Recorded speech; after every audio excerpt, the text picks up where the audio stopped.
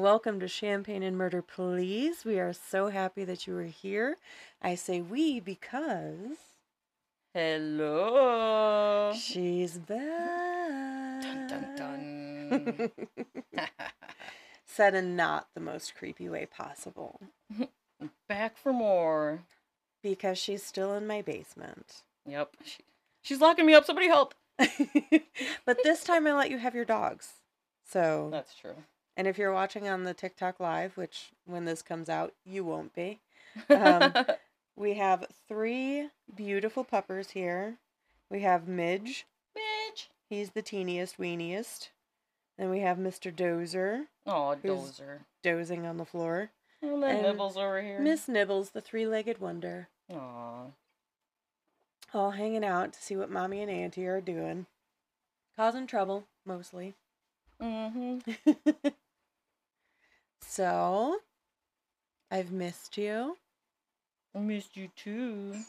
Oh, there's Here Midge. we go. Hi, Midge. I told you, he is the whiniest weenie Yes, he is. ever. The whiny wiener. What have you been up to? Did you go Nothing. work for that lady this past week or no? I went last week. Yeah. Yeah. What did I do? Got some posts to start making that catio, so that's cool. Oh, I'm excited. What Loki else? gets his own catio. Hopefully soon. He's like, yeah, whatever. You've been saying that for the last few years, Mom. Like the girls with their playhouse outside.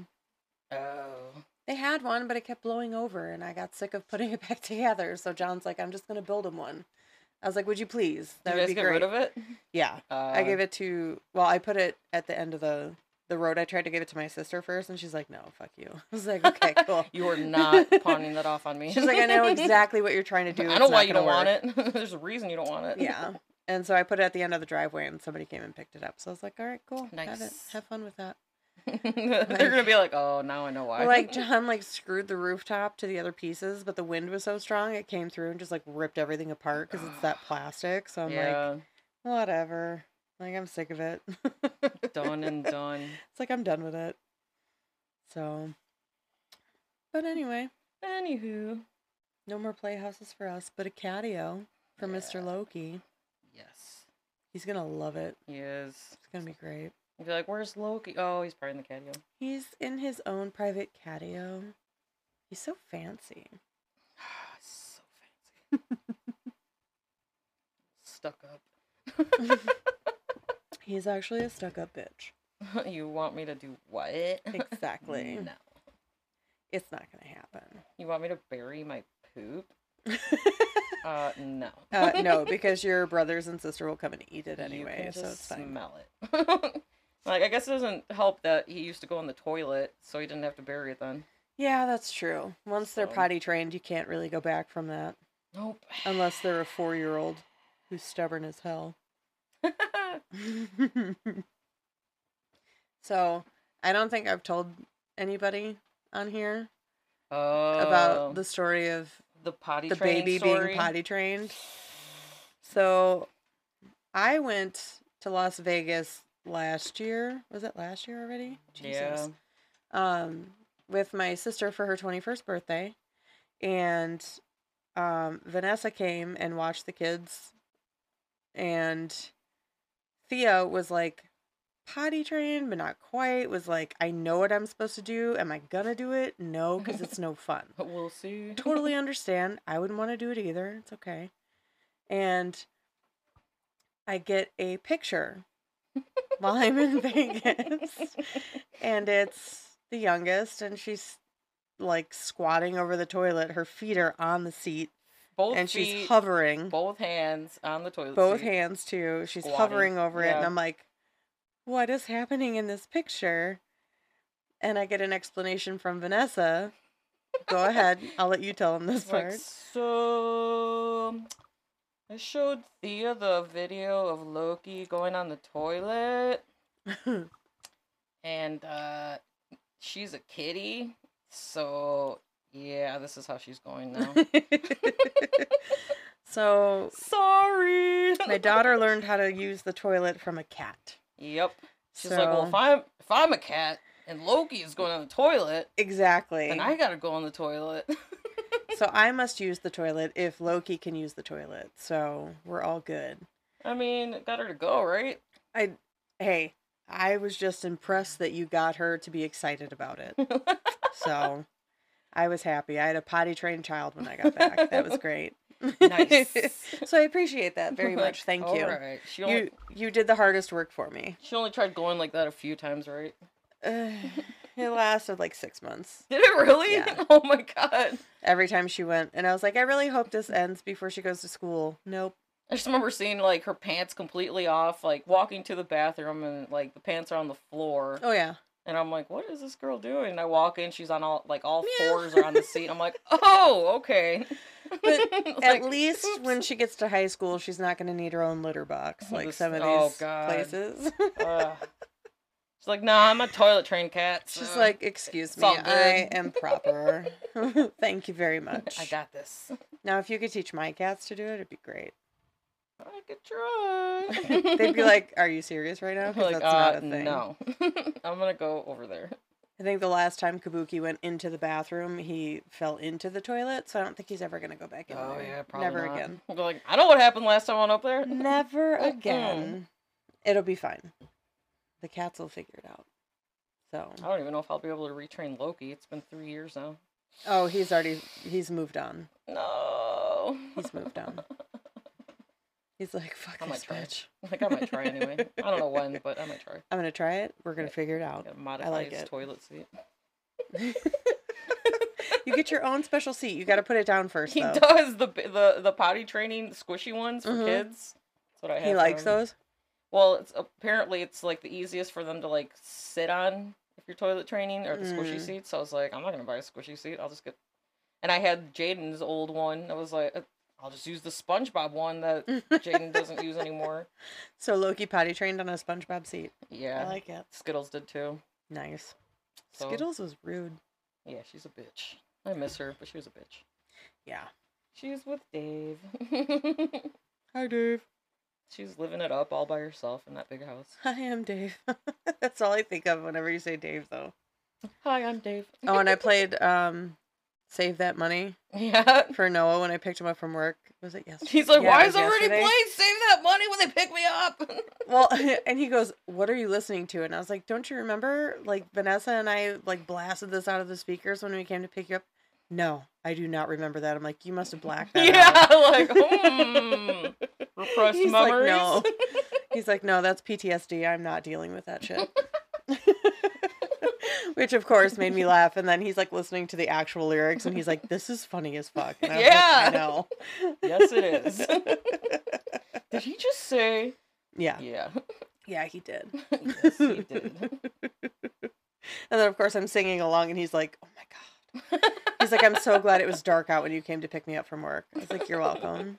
I don't know who these people are, but I'm going to get in the car with them, I guess. I guess I better get in the car if I want to make it home. These strangers are going to take me home. He's probably like, this is the most ridiculous thing ever. I'm going to remember this. Yep. It's going to be a core memory. Mm-hmm. He remembers. He was lying. I know. He got a flashback. He was probably trying to figure out where he remembered it from. Yeah. Yeah. So, what are we drinking? Well, you go first. My drink that I've been obsessed with for a year now. Freedom Lemonade. Freedom Limonade. Freedom Lemonade. I went from Freedom Sours. Oh, it's strawberry lemonade. Yep. Well, it comes in lemonade and strawberry lemonade. Okay. And I'm obsessed with these now. I went from sours to these.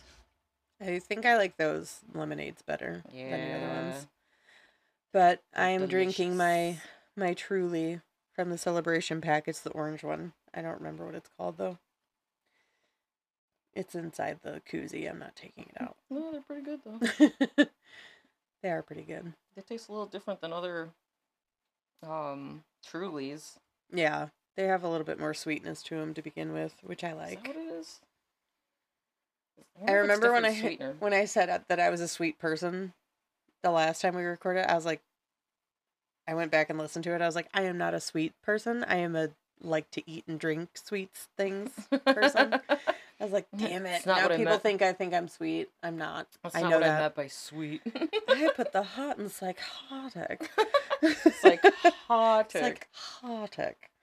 So yeah, I am not a sweet person. I am a I am. eat and drink sweets person. So That too. that's why I add juice to my Trulies, because I can't handle that they're not sweet. Not sweet enough. Yep. Add the sugar. Add all the sugar. So what do you think? We got Happy Thanksgiving. Happy Thanksgiving. This is coming out on Turkey Day, day before I would normally let stuff go out. But I just wanted to tell everybody Happy Turkey Day and bring you some not so happy Turkey Day situations. Yep. So, you're welcome. We have 3 of them for you. And we're going to sandwich it like a big old stuffed turkey.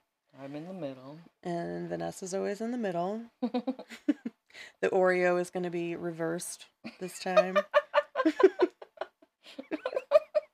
Sorry, Did you know they came out with white Oreos? White chocolate Oreos? Oh, I didn't know that. All right. Sounds good. I don't think I've ever seen him. Are you serious? Or No, are you I'm just not fucking serious. with me? Okay, thank you. I'm going to say, I'm way too gullible for this shit. No, I mean, if they did, I don't know about it. They're probably like back in the inventing room now, rubbing their hands together. Like, yes. Yes. We shall make the cookies out of the cream and the cream out of the cookie. That'd be weird. That would. But what do you say, dogs and Vanessa? Should we get into it? What do you guys think? Yeah? Alright. Dozer said yeah. I agree. All right, let's do this. Hurry up. Mom, I need belly rubs. God. All right, so for my first story that I have for you this Thanksgiving, it is another decades-old cold case that has been solved with the help of genetic genealogy databases. This time, it was the long-unsolved murder of 11-year-old Terry Lynn Hollis. On Thanksgiving Day, November 23rd, 1972, Terry and her 16-year-old brother Randy were at their home on Dalemead Street in South Torrance, California. Terry was feeling restless, and she was an active kid, so when she went outside to play and ride her bike around 3 p.m., she never returned. Yeah. When it started to get late, her parents Ronald John Hollis and Shirley Ruth Pierce began to worry. They were not able to locate Terry Lynn, and at 8:55 p.m., they reported her missing. It took the police just a few minutes to get to the house, and search for Terry was underway. The search went on throughout the night and into the following morning until they received news that caused the search to end. On the 24th of November at 10:15 a.m., the body of a child was discovered. The body was found about 70 miles from where Terry Lynn's home was, and 2 fishermen had found the body along the shoreline in Ventura County. The body had been on the rocks 20 feet below the PCH, and Herbert Ray Pierce, Terry's uncle, was the one to identify her body. When she was found on the rocks, all she had on was a white t-shirt. Terry Lynn had been sexually assaulted and strangled to death. In the following days, police spoke with everyone who knew Terry because the belief was that whoever murdered Terry Lynn had known her. They also focused their search on the area sex offenders. A little over a week after Terry Lynn had been murdered, police released a visual of a person that they wanted to speak to in connection with Terry Lynn's death. A neighbor in the area told police that on Thanksgiving Day, they saw a man riding a bike alongside Terry Lynn at around 4 p.m. Despite interviews taking place and searches being conducted, police had nothing concrete to work with. And so days turned to weeks and weeks to months, and just over a year after Terry Lynn's murder, they discovered that the neighbor who, quote, saw a man riding a bicycle with Terry Lynn, end quote, was just a boy riding a bike beside a girl who was not Terry Lynn. Through further investigations, police were able to establish that Terry Lynn went to Walteria Park that day. It was about 2 miles from her home. They believed that she had been abducted there and murdered close to the area. In February 1974, police believed they finally had a break in the case. A 29-year-old man was arrested on suspicion of child molestation, and police decided to question him about Terry Lynn's case, too. He was charged with her murder, but the charges would be dropped just 2 months later when evidence surfaced that he was not connected to Terry Lynn's murder. He did plead guilty to 1 count of child molestation of a 10-year-old boy. Oh, God. Yeah, so much better. After the murder charges were dropped, there was very little activity, and Terry Lynn's case became a cold one. It was reopened in 2000, and a DNA swab taken from Terry Lynn's body was sent to the Los Angeles County Crime Lab to see if it matched any profiles in CODIS, which, unfortunately, it did not. And in 2015, police requested Parabon Nanolabs to conduct a genetic genealogy analysis on the DNA to create a profile. 3 years later, the analysis returned a match to a potential relative of the suspect. Police were able to locate the relative, but the man they now believed was involved in Terry Lynn's murder was dead. He was buried in Maricopa County, Arizona, and had died from what was listed on his death certificate as quote-unquote medical complications. According to various reports on the case, he was thought to be homeless or transient at the time of his death.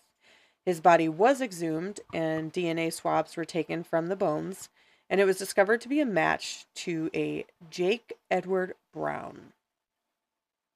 At the time of Terry Lynn's murder, Jake was 36 years old, and the family didn't know him.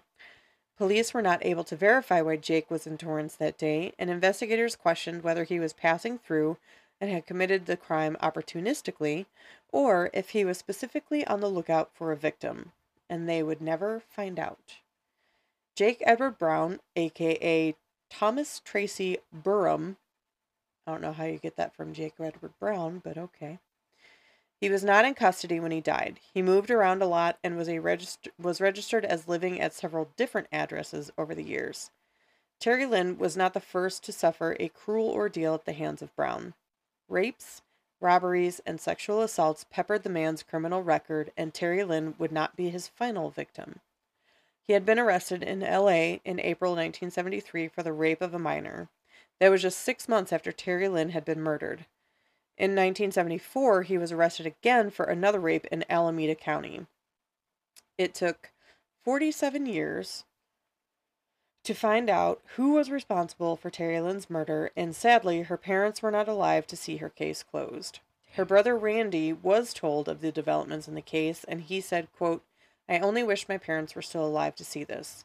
A lot was taken from us that day, and throughout my life, on Thanksgiving Day, I always allow for a private moment to remember Terry." End quote.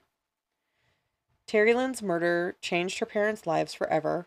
Her father became involved in the Neighborhood Watch program. He wanted to walk children along the street so that nothing would happen to them.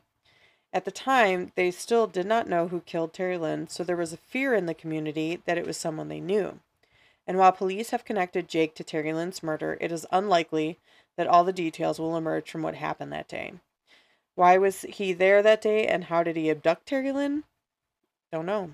He escaped justice in this life, but even if he cannot be punished for his crime, it is still of vital importance that cases are closed and the families at least know who killed their loved one. At a conference, police displayed an enlarged mugshot of Brown alone with full-body photos from both the front and side profiles as they informed the local community that the cold case had finally been solved. The images, which were documented during one of Brown's 20s to his early 30s, clad in a black and white Ringer t-shirt and denim jeans. And that is Terry Lynn Hollis. Damn. Yeah.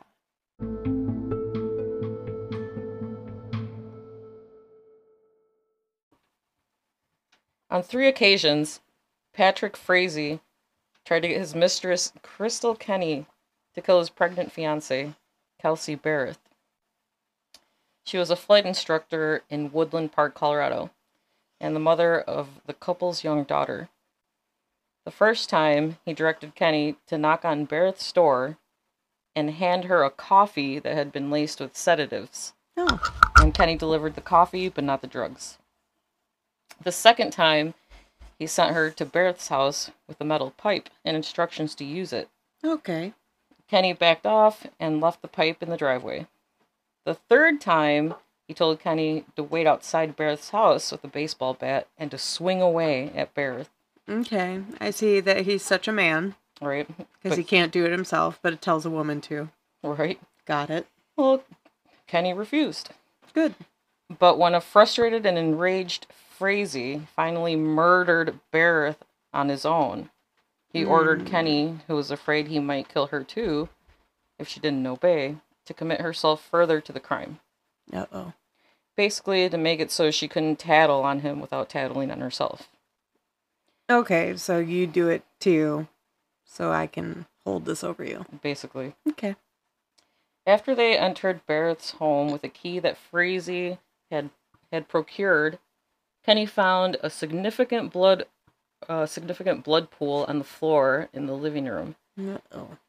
Jennifer Veman, a senior deputy district attorney in Colorado's 4th Judicial Circuit, says, "There's blood on the walls. There's blood on the couch, on the TV, on tables, and in the kitchen." Ooh.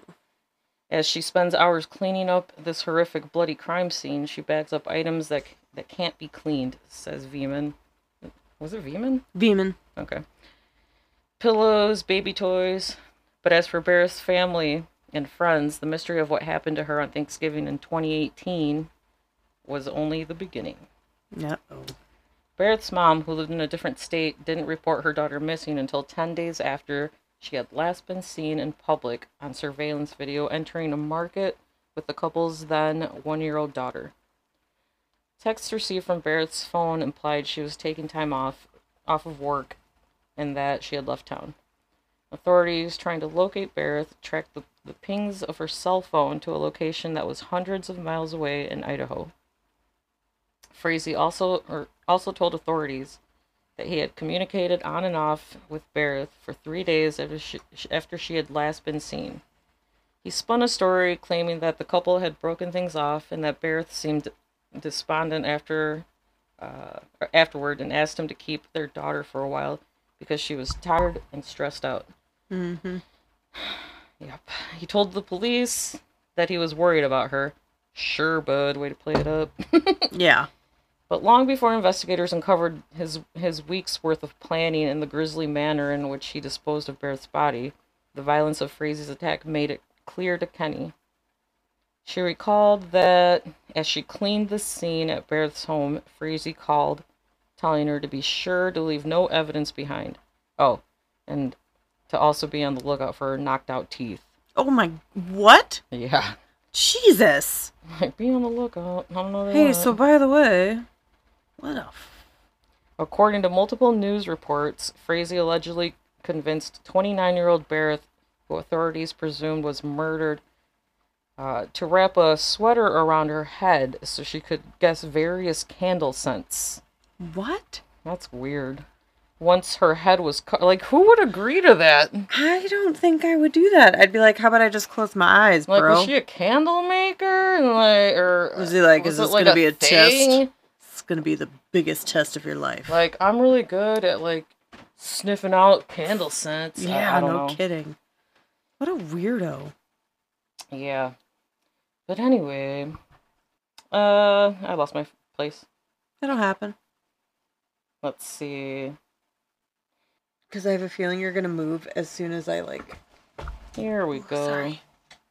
Sorry, bud. Go ahead, lay down. We'll start over with that one. Okay. Ready? According to multiple news reports, Frazee allegedly convinced 29-year-old Barrett, who authorities presumed was murdered, to wrap a sweater around her head so she could guess various candle scents. Weird. What a weirdo. Once her head was covered, Frazee, 32, allegedly bludgeoned her to death with a baseball bat. Oh my God. Before he stashed her body on a nearby ranch for 2 days, reports ABC. Prosecutors presented their case against Frazee during a hearing, and by the end of the proceeding, the judge determined there was sufficient evidence for Frazee to stand trial for Barrett's murder, according to CNN.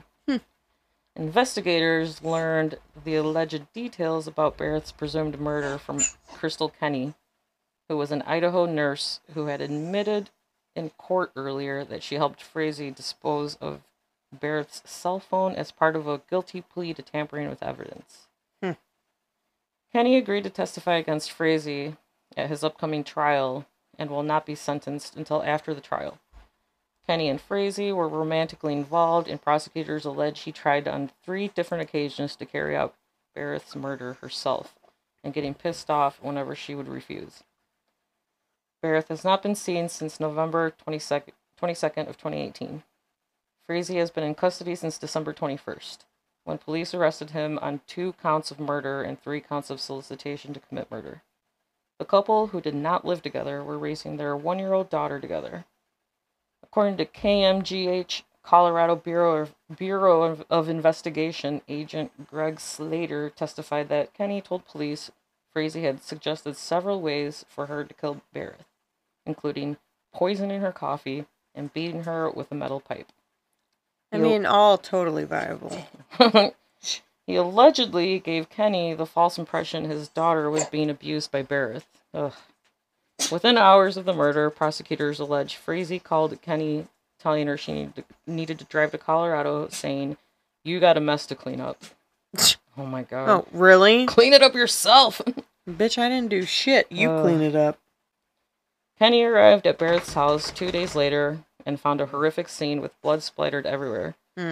She said she spent hours cleaning the home, and that Frazee allegedly told her at one point, "You don't know how hard it is to have Thanksgiving dinner after killing her." What? Oh my god, what? Like, well, I mean, then why did you kill her? You think it's bad being dead. You should try being me, having dinner after killing her. Stop, Midge. You're so loud. Once the alleged... Alright, Midge. Please excuse my wiener. Once the alleged crime scene was clean, Kenny said she went with Frazee to get the body, and they both watched as Frazee burned remains with a baseball bat somewhere on his property. She told police Frazee said he planned to throw the charred remains in a dump or a river. Prosecutors presented evidence showing Kenny took Barrett's phone back to Idaho, where she sent texts to Frazee and Barrett's employer, posing as Barrett. Later, though, she burned the phone. Prosecutors alleged the murder was planned over 2 months, but have yet to discuss a possible motive for the crime. But in an amended lawsuit, Barrett's parents allege Frazee killed her because he wanted sole custody over the couple's daughter. Then go to court. You don't need to kill her to do that. That's crazy. I mean, he probably did have to kill her to be able to do that, but he could have taken it the legal route. Is it like, I want the daughter, and then I don't have to pay child support? I don't know. I'm pretty sure it was just the latter. I mean, that doesn't make it right. No. Once the alleged crime scene was clean, Kenny said she went with Frazee to get the body, and they both watched as Frazee burned the remains with a baseball bat somewhere on his property. She told police Frazee said he planned to throw the charred remains in a dump or a river. Prosecutors presented evidence showing Kenny took Barrett's phone back to Idaho, where she sent... I already read this. Where she sent text to Frazee and Barrett's employer posing as Barrett. Later, though, she burned the phone. Prosecutors allege the murder was planned over 2 months, but have yet to discuss a possible motive for the crime. But in an amended lawsuit, Barrett's parents allege Frazee killed her because he wanted sole custody of the couple's daughter. I wonder why that's in there twice. That's weird. It's not. I just reread it. Oh, did you? Yeah. I was like, why is it in there twice? That doesn't make any sense at all. Unless it is. No, I'm sure I just read it. The Colorado Court of Appeals held up the conviction of Patrick Frazee after his attorneys argued that jurors on the case discussed the case during the trial and formed opinions before deliberations. Frazee was convicted in Teller County District Court in 2019 and sentenced to life without parole for killing Barrett. Good. Right? She had last been seen on security footage inside Woodland Park Safeway on Thanksgiving Day in 2018. In their appeal brief before a 3-judge panel in September, attorneys for Frazee argued that 3 jurors discussed the case during his trial and formed opinions before deliberations. They also argued that when the court became aware, not enough was done to address the potential issues. The defense also took issue with some of the evidence presented at trial, including the failure of the court to suppress statements Frazee made to a Department of Human Services worker while he was being held at the Teller County Jail. The appeals court did not publish its reasoning, but announced that the original judgment in the case was affirmed. Berth's body has never been found, and the prosecution of Frazee relied heavily on the testimony of Kenny. She said she cleaned up the crime scene at the direction of Frazee and later watched Frazee burn Berth's body at his family's ranch in Florissant before she drove to Idaho with Berth's phone. Kenny was offered a plea deal in exchange for her testimony. She pleaded guilty to 1 count of tampering with physical evidence and is now free on parole. Yep, that's the story. Like, I feel bad for people who get sucked into things like that, but as soon as he would be like, hey, you got a mess to clean up, I'd be like, the fuck I do. Right? Like, you got a mess to clean up. That sounds like a you problem, honey. You take care of that. Like, she had to drive over there. Like, I would have been like, hell no. I'd have been like, so this relationship is over. My car's not working, and I don't think this is going to work. I feel like we're growing apart. Right?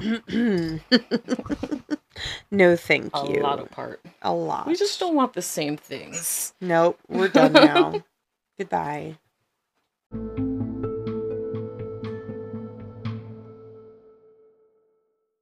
Okay, so for my second story, I have Hallie Kiefer or Kiefer. I'm not going to say it right, and I apologize. I would say Kiefer. It's Kifer. Kiefer? Oh, maybe it's Kiefer. I looked it up like 3 times, and I still can't do it right. But that was like a week and a half ago, so there's that. Anyway, and Nicholas Brady were murdered on Thanksgiving Day in 2012. Haley and Nicholas, who were cousins, broke into the home of 64-year-old Byron Smith in Little Falls, Minnesota. Smith shot the teens separately and 10 minutes apart as they entered the basement where he was, later stating to the police that he was afraid the teens were armed. But after already shooting them once, he is said to have repeatedly taunted them while they lay injured, and he shot them execution style until they were dead. Wow. Totally an accident, right? Such an accident. Sounds open and shut. Smith waited a day before... I don't know if you caught the sarcasm. Sorry. Smith waited a day before he reported the shooting to police, and he kept the corpses in his closet. Another wow. Yeah. On April 29th, 2014, Smith was found guilty of 2 counts of premeditated first-degree murder. He was sentenced to life in prison without the possibility of parole. This case would spark a debate over the quote-unquote castle doctrine, which allows homeowners to defend their property with lethal force. The prosecution alleged that Smith's actions and the recording he made of himself while the event was unfolding showed premeditation, since he was lying in wait and that he used excessive force after he had neutralized the threat to his home. A jury convicted him after just 3 hours of deliberation. I don't think it would have taken me that long. Right? Like, so why'd you have to shoot him again? Mm-hmm. Execution style? Mm-hmm. Now that you have the synopsis, let's go back to the beginning of the event. Smith, who was born June 11th, 1948, was retired from the U.S. State Department. He had never married, and he lived alone. His brother said he was a retired security engineering officer. During the trial, Smith claimed that he had been oh my God, I'm going to be the Scottish person who can't say burgled. During the trial, Smith claimed that he had been burglarized at least a half a dozen times in the months leading up to this event. But he had only reported one of these burglaries to the police, and the investigators only found evidence of 2 previous burglaries. Why did I write that so many fucking times? Just trying to fuck with myself, apparently. One of those being in his detached garage, which Smith had yet to learn when the police brought it up. Among the stolen items were $4,000 in cash, his father's POW watch, which sucks, coins from his collection, and a chainsaw. After these incidents, Smith began to routinely wear a holster with a loaded gun inside his home. And he started stashing water bottles and granola bars in his basement. Weird, What? right? Yeah. Like, what? I was waiting for that Why? face. Yeah.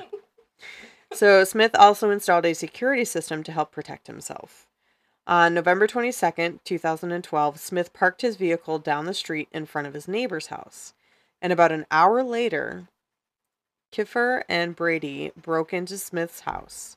Video surveillance caught the teenagers casing Smith's property before they broke in. In his account to the police, Smith had been visiting his neighbors when he saw Kiefer, I just don't know how to say it, I don't remember, whom he had previously suspected was responsible for the burglaries, driving past his house. He commented that he needed to get ready for her and he went back to his house. When he entered his house, he turned on a recording device. He removed the light bulbs from the ceiling lights, and he positioned himself in a chair that was hidden from view. So he set this up. He did. Yeah. He heard the upstairs window break, and Brady climbed in, as captured on the audio. Smith then waited in silence for 12 minutes, until Brady started to go downstairs to the basement. Smith then shot Brady twice while he was on the stairs, and once again in the head after he had fallen to the bottom of the stairs.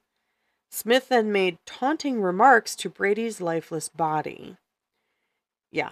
So he didn't, like, warn him or anything? Nope. He didn't say stop or else shoot. He didn't say, him. I have a gun, I'm calling the police. Nope, just shot him. Yep. Wow. He then wrapped his body in a tarp and dragged him into another room. Smith then went upstairs, and 10 to 15 minutes later, he went back down to the basement, reloaded his gun, and went back to his previous position in the obscured chair. Just minutes later, Kiefer entered the house and called out her cousin's name. As she made her way to the basement, Smith shot her.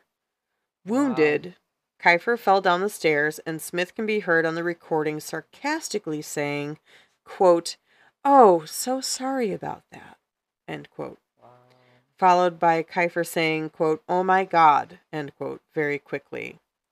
Smith shoots her again, multiple times in her torso, in the midst of which she screams, quote unquote, "Oh my God." And he shoots her again, once next to her left eye. Smith repeatedly calls her derogatory names, and then he dragged her into the other room. He tossed her body on top of her cousin's and shot her one final time under her chin, murdering her. Wow. The audio and video of the events were also recorded by Mr. Smith's security system. As stated before, the deaths were not immediately reported to the police. He waited until the next day to report anything. Morrison County Sheriff Michael Wetzel has acknowledged that Brady and Kiefer were absolutely at Smith's house to burgle it. Brady's sister claimed that Brady had stolen drugs from her home on August 28th, a case that was still under investigation at the time of Brady's killing. Which, all to say, he didn't deserve what happened to him. No. It doesn't matter. That's just my opinion, though. Shoot him in the leg to stop him, or didn't even give him a warning. Incapacitate. Nothing. Warning, incapacitate, be done. This guy's call the just like, police. I'm gonna kill these guys. Or if you knew it was going to happen, why wouldn't you just call the police and be like, hey, this is what's going to happen? Yep. I guarantee it. No. Anyway. Evidence recovered from the car driven by Brady was linked to a burglary of the residence of a retired teacher the night before he and Kiefer were killed by Smith. Smith's statements to the police described him delivering the fatal blows, or the coup mortel, to the heads of both teens after he had already shot them on the stairs and they lay wounded on the basement floor. Smith said that Kiefer had let out a short laugh after she fell down the stairs, saying, quote, "If you're going to shoot somebody and they laugh at you, you go again," end quote. Oof. However, the audio tape did not record Kiefer laughing. Instead, she just cries, "Oh my God," very rapidly in fear. So it's just what he heard in his head. In police interviews, Smith acknowledges, quote, firing more shots than I needed to, and that he fired, quote, a good, clean finishing shot, end quote, into Kiefer's head. Wow. Yeah. Total house defense only.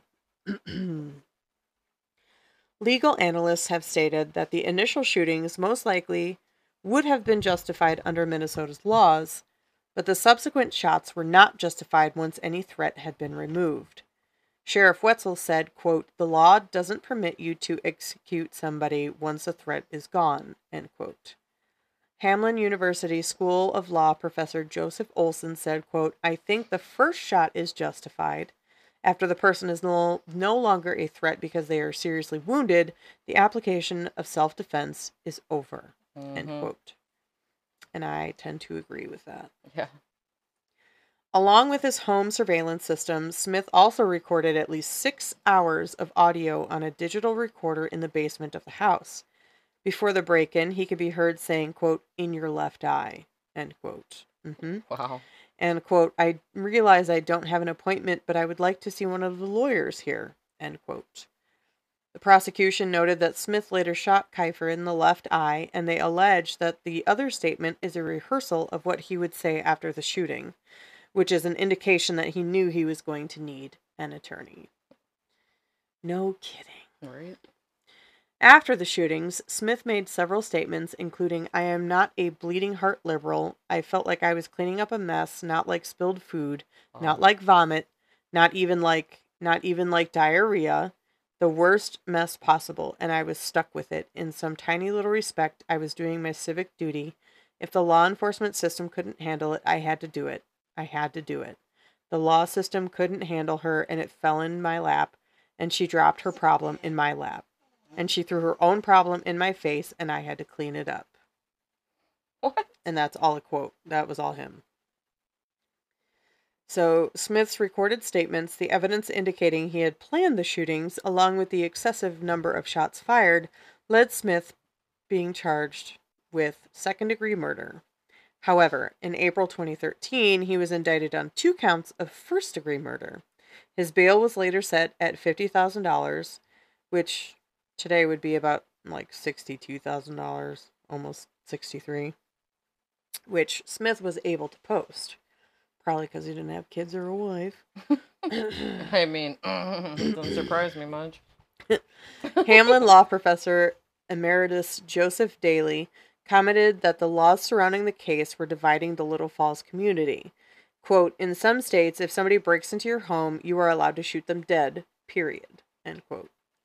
He pointed out that other states like Florida have a stand your ground law, but Minnesota has what's known as a reasonable person doctrine. Quote, "If a reasonable person would see if you are in fear of great bodily harm or death, that is our statute. It comes down to what would a reasonable person see in this situation for Mr. Smith," end quote, arguing that summary execution is reasonable. On April 21st, 2014, Smith's jury trial commenced in Morrison County. Smith was represented by attorneys Stephen J. Meshbesher and Adam T. Johnson. I know it sounded like I was not saying that right. It's Meshbesher. April 29th, 2014, Smith was found guilty on 2 counts of first-degree murder with premeditation and also on 2 counts of second-degree murder after the jury deliberated for 3 hours. He was immediately sentenced to life in prison without the possibility of parole. The audio recordings were named by the jurors as the biggest influence on their decision. Quote, "That was the most damning piece of evidence in my mind," end quote, said Wes Hattlestead, one of the 12 jurors. Quote, "That audio recording of the actual killings and the audio recording of Mr. Smith's interview immediately after his arrest pretty much convinced me that we were dealing with a deranged individual," end quote. That's putting it mildly, Right. in my opinion. When it was all over, moments after he had been found guilty on all 4 counts of murder, Smith did not stand in respect for the jury. Instead, Smith sat at the defense table, silent. Everyone around him rose to attention as the jury members filed out of the Morrison County courtroom. During the trial, they had all heard the audio recordings of gunshots booming out, then of 2 teenagers groaning and screaming. Smith muttering as they lay dead on his basement floor, quote, "I do not see them as human, I see them as vermin," end quote. Jurors were charged with answering the question of whether Smith acted as a reasonable person would have under the circumstances. Family members of the victims cried as the verdicts were read. This case had been nationally watched, and Smith had become a symbol in the countrywide debate over the so-called Castle Doctrine laws, which raised questions about how far a homeowner can go to defend himself and his property. Relatives were allowed to give victim impact statements before Judge Douglas Anderson imposed 2 concurrent life sentences. Brady's grandmother, Bonnie Schaffel, I think that's how you say that, told the judge, quote, Smith was robbed of things. Nick and Hallie were robbed of their lives, end quote. Prosecutor Pete Orput had asked the judge to impose consecutive life sentences as a symbolic gesture, but the judge declined. Orput said in a statement that he was grateful justice was done, but also saddened. Quote, we've got 2 dead kids over nothing, end quote. Defense attorney Steve Meshbesher said that Smith was a, quote, very distraught and he was very emotionally upset, end quote. Meshbesher told the reporters outside the courthouse after the trial that he wasn't allowed to show jurors all the evidence that he felt was necessary. I think he showed exactly what was necessary. Right. He had tried, for instance, to introduce evidence that Kiefer and Brady's previous troubles with the law, including Brady's connection to prior burglaries. Anderson ruled, though, that Smith didn't know who he was shooting that day, so their histories or reputations were not relevant. Meshbesher said, quote, I think jurors had a very limited view of the case, end quote. Prosecutors contended from the beginning that Smith had crossed a legal line into execution when he continued to shoot Brady and Kiefer. They argued that Smith, whose home and adjoining property had earlier break-ins, had planned to take matters into his own hands. During closing arguments, Orput said that Smith was setting a trap for a neighbor girl who he believed to have been behind the break-ins. The prosecutor contended Smith saw her drive on his street that morning and set his plan into motion, moving his truck to appear as if he wasn't home. So I was going to say, he moved his car. Activating the audio recorder in the basement, loading his guns, and settling into a basement reading chair with water, snacks, and a novel. Wow. Orput also said Smith had a tarp at the ready to wrap the body or bodies in after he shot them. Crazy. Mm-hmm. Orput told the jury, quote, some of you hunters will think this sounds like deer hunting, end quote. That's crazy. Later, while showing the photo of where Smith's chair was in the basement, he referred to it as his quote-unquote deer stand. Yeah. Yeah. I don't know about that. Orput questioned why Smith didn't bother calling the police and why didn't he shout a warning before shooting, asking the jury, quote, is that reasonable, end quote. Nope. Meshbesher said that Smith was increasingly scared as the burglaries increased at his home. And then he was frozen in fear once he saw the shadows outside and heard someone break glass in his upstairs. He said if Brady and Kiefer hadn't broken in, there would have been no trial. Meshbesher said, quote, homes are where we live to feel safe, and it's our castle in this country, end quote. Smith, he added, grew more and more afraid to live in his own home, to the point that he would carry a gun around inside his own house. Following his sentencing, Smith appealed to the Minnesota Supreme Court. On March 9, 2016, the Minnesota Supreme Court affirmed Smith's conviction and sentence.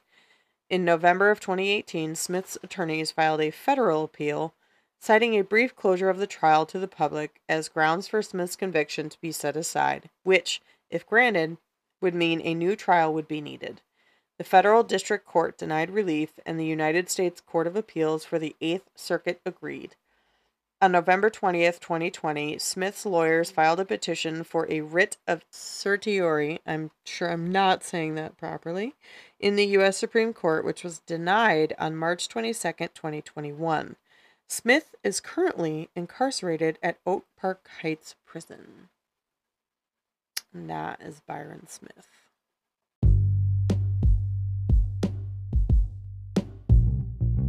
Thank you so much for taking the time to listen to Champagne and Murder, Please. We really do appreciate each and every one of you. We enjoy bringing the show to you every week. We worked kind of hard on this. Okay, it took me a long time. But I hope you enjoyed your Thanksgiving special. I hope that you guys have a fantastic Thanksgiving. I hope you spend it with your family and have a great time. Eat I all hope the you goodies. guys have a good weekend Yes. and a good next week. And we will talk to you again next week. If you want to follow us on any of our socials, you can find us on Facebook, Instagram, and TikTok. Hello, TikTok Live. But anyway, if you guys have any stories for us, if you have anything you want to tell us, if you want to follow us, again, just Champagne Murder, please. Super easy. You can find it anywhere. But yeah, I hope you guys have a great Thanksgiving. And everybody on TikTok Live, this is happening a week before, so you guys are like, what the fuck are you talking about? It's not Thanksgiving. They're like, it's Friday. But it will be. I don't know what you're talking about. But yeah, Have a happy Thanksgiving. have a happy Turkey Day, and remember what we're celebrating. Really so. Yes. All right, and we will talk to you next week. And remember, stay safe and don't take candy from strangers. Goodbye.